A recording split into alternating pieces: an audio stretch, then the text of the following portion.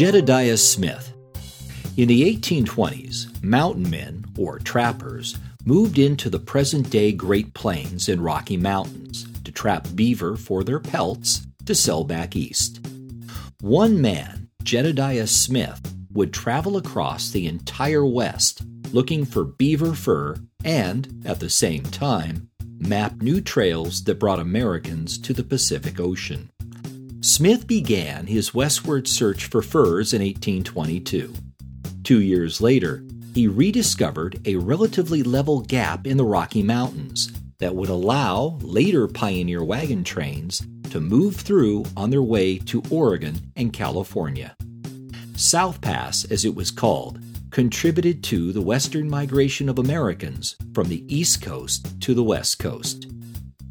Mountain men traveled in small groups and sometimes alone. Being in the untamed wilderness gave a sense of freedom few people back east understood. But accidents, nature, and American Indians ended the lives of many trappers. Grizzly bears probably caused more casualties among mountain men than anything else. In 1823, Jedidiah Smith was traveling in a party in South Dakota when a grizzly bear pounced on him. The bear broke several of Smith's ribs and nearly ripped his scalp off his skull. Remarkably, Smith survived. His friend Jim Kleiman had to stitch the scalp back on. In November 1826, Smith and about 15 men traveled through the largely barren Southwest desert to arrive in Mexican California. The lack of water and food nearly killed everyone in the expedition. However, Smith's party were the first Americans to reach California by land. Smith constantly sought new territory to hunt beaver and to establish contact with local American Indians to get supplies, information, and guides. Some tribes greeted the trappers on friendly terms, and other American Indian encounters turned hostile.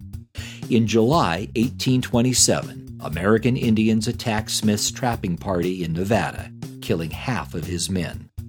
A year later, while traveling through Oregon, American Indians attacked Smith's trapping party, killing almost everyone. Smith and 3 other mountain men managed to escape. Despite surviving several American Indian attacks, Smith's luck ran out in 1831. While leading a caravan on the Santa Fe Trail, Smith was killed by Comanche American Indians. And so ended the career of the greatest of all mountain men. I'm Mike Chisholm for Door 24 History.